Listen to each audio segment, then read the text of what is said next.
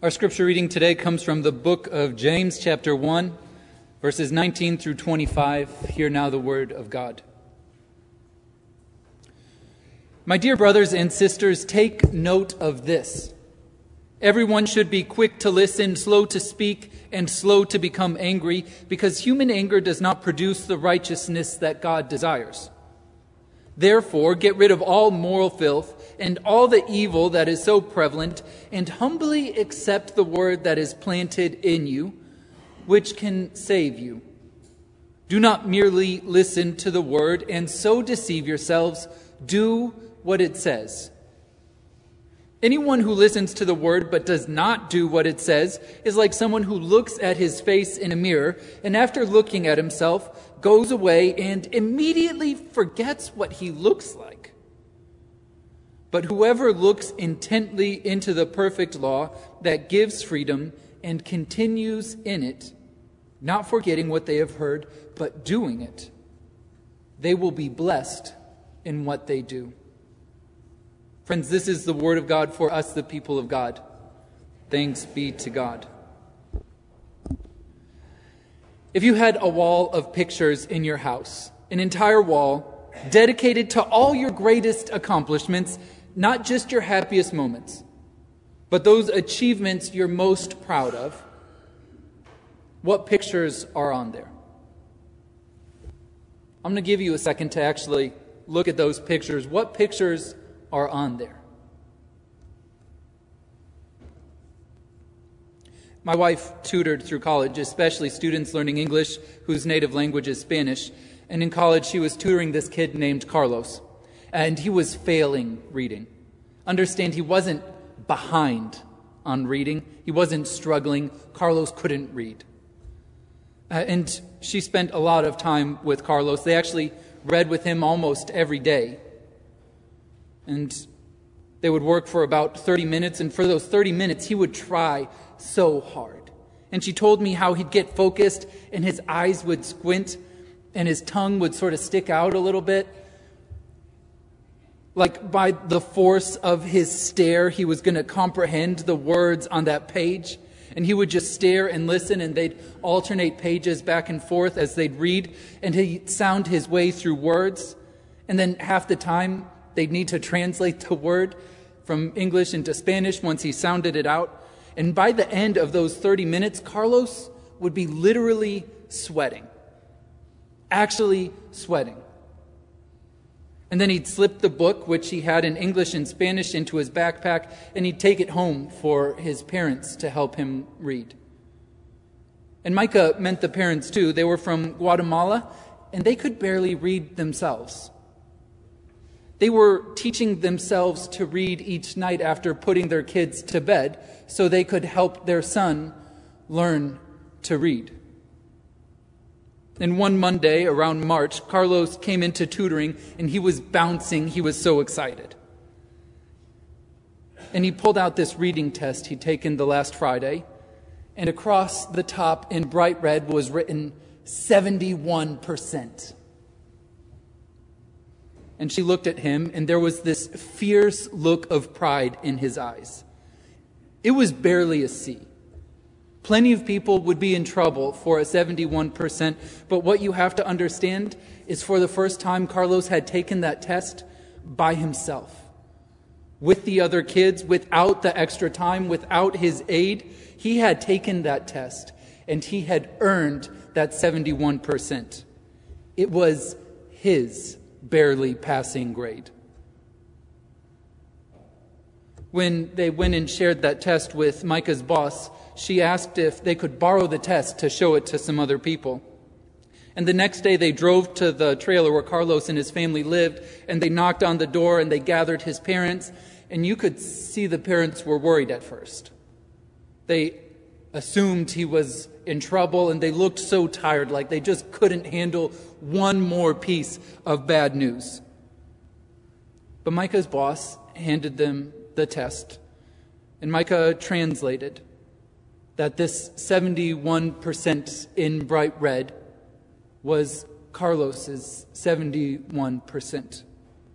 that he had earned this grade, that he did it without extra time or help from his aide. It was his grade, and because of their hard work, because of his hard work, Carlos could read.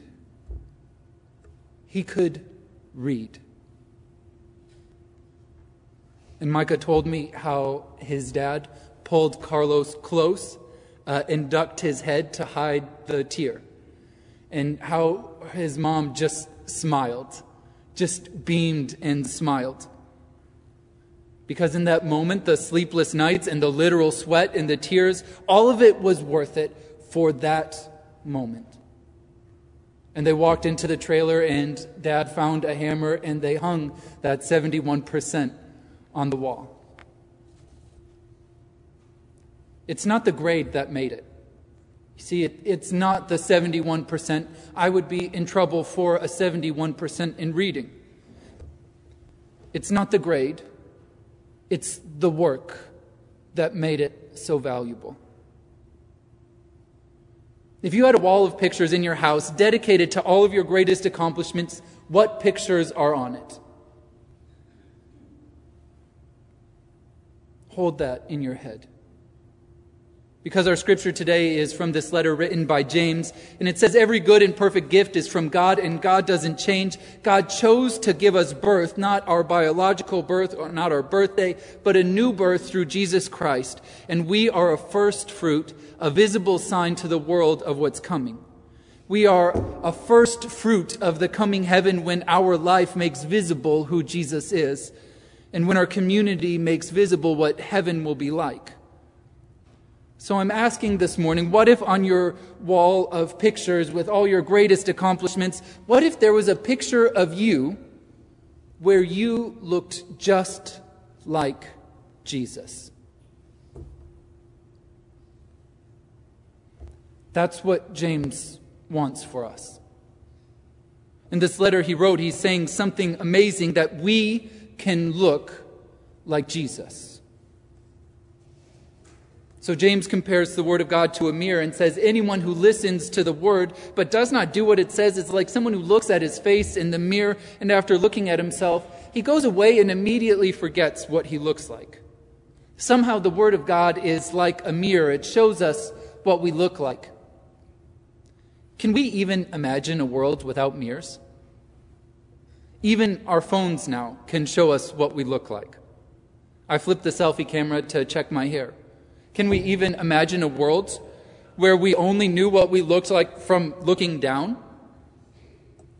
You wouldn't know your own face. In our image-obsessed culture, that just sounds strange. What if you didn't even know what your own face looked like? Instead, we're surrounded by images of ourselves and images we compare to images of other people. We're constantly bombarded with images of ourselves and images of other people that we hold side by side and compare to these people living fabulous lives, and then we assess how we look. If you compare yourself to all those other images, do you really want to look like Jesus? Out of all the images out there, do you really want to look like Jesus? Do you really want to look like the first century Jewish peasant named Jesus, who was homeless the entire time he was famous, executed at 33? His family tried to have him committed for being crazy. A crowd tried to kill him with rocks. He only had 12 close friends, and one of them sold him for 30 pieces of silver, not even gold. Plus, let's get into the practicalities, the real day-to-day. How often do you think Jesus showered while wandering through the desert? What were his grooming habits? And Jesus didn't carry a closet with him. Chances are he had his robe and his shirt. And when he took a bath, he washed his one robe and his one shirt. Do we really want to look like that? Luckily, that is perhaps not what James means. And we know because the Bible never actually describes Jesus physically, not once. It doesn't say he had intense eyes or an unruly beard or a kind face, nothing. Because what he looked like physically is not the point. When James says the Word of God is a mirror, it's a mirror on who we are and how we live. Things we can't cover up with a convincing exterior. It's a mirror on who we are and how we live. And the Word of God holds who we are side by side with who God is and asks, who do you want to be? Who do you want to look like? And what if you could actually look like Jesus? Just what if? What if you were so hopeful for God's kingdom that you actually woke up every day excited? Can you imagine if you woke up every day excited because of how excited you were for God's kingdom? Or what if your heart was so filled with love that there was no longer room in your life for shame? What if you lived so much for love that you stopped feeling ashamed? And what if you could go to bed each night actually knowing that you had made a difference in the world? Knowing that you were completely and totally loved by God, that you were forgiven, that you belonged, that He was proud of you. What if you could actually look like Jesus? The Word of God is a mirror that allows us to do exactly that. So James says, therefore, get rid of all moral filth and evil that is so prevalent, because by holding our life beside the Word of God, we're able to see the nastiness. We can see what doesn't belong, and we can actually begin living with less bitterness, less rage, less fear, more courage, more joy, more conviction. I say this to you, but the process is like Carlos. It's squinting eyes, tongue out, literally sweating, parents learning to read while their kids are asleep kind of work. And the grade will never be a 100%. Until the day we die, we'll always fall short. A bright red 71% feels pretty good in the Christian life. But that will be your 71%. If, and this is a big if we do the work. So James says, anyone who listens to the word but does not do what it says is like someone who looks at their face in a mirror and after looking at themselves goes away and immediately forgets what they look like. But whoever looks intently into the perfect law that gives freedom and continues in it, they will be blessed in what they do. Not forgetting what they heard, but doing it, doing the work, the hard, exhausting, time-consuming, squinting eyes, tongue out, literally sweating work. Not just the work of serving, we're all doing that. The work of looking like Jesus. The work of cutting the filth and evil out of our lives, the work of resisting temptations, the work of forgiving, the work of developing a community of friends and believers who ask you, what are you and God doing next? Looking like Jesus is work. It's hard work. But what if on your wall of pictures, beside all your other accomplishments, there was a moment where you actually looked like God? What if on your wall of pictures there was this moment where you forgave someone for something you didn't want to? Something you didn't think you could ever forgive, but you just kept carrying it to God in prayer, and you kept praying for that person, and you kept letting the Spirit wash over you, and one day, somehow, despite yourself, you were able to walk up to them and say, you know, I've been carrying this around, and I've been making you carry it around, but today I gave it to God, so I'm letting you know you're forgiven. In the name of Jesus, you're forgiven. And what if you could have a picture of that day hanging on your wall because you looked like Jesus? What if there was a situation you heard about, a family down the street that was really struggling, they were exhausted and down and out, and you just decided as a family to take them on?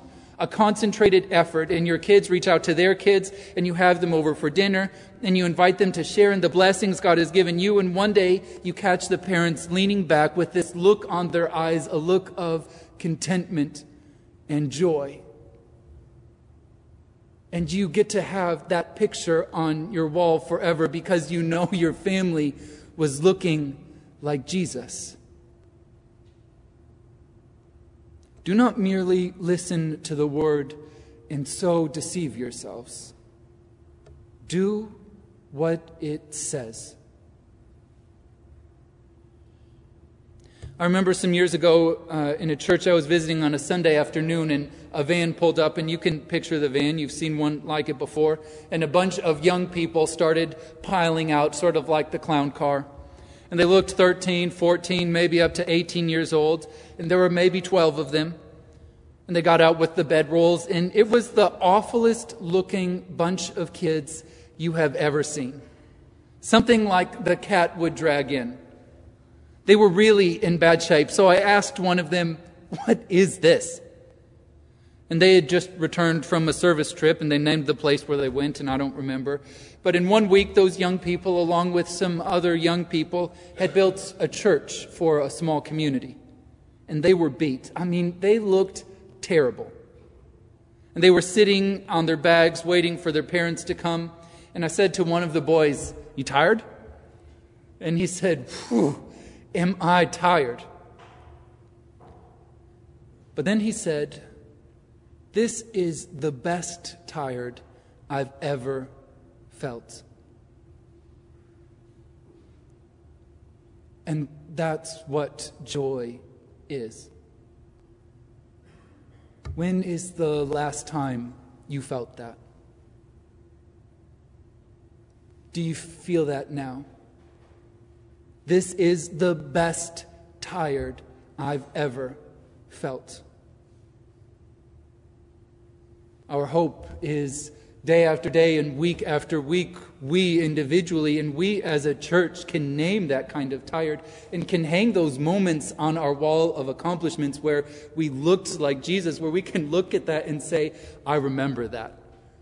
That was some of the best tired I have ever felt." That Carlos kind of tired, that squinting eyes, tongue out, literally sweating kind of tired. But that's you look like Jesus kind of tired. That's you looking like you were made to look kind of tired. And when you feel it, that's what joy is. Let's pray together.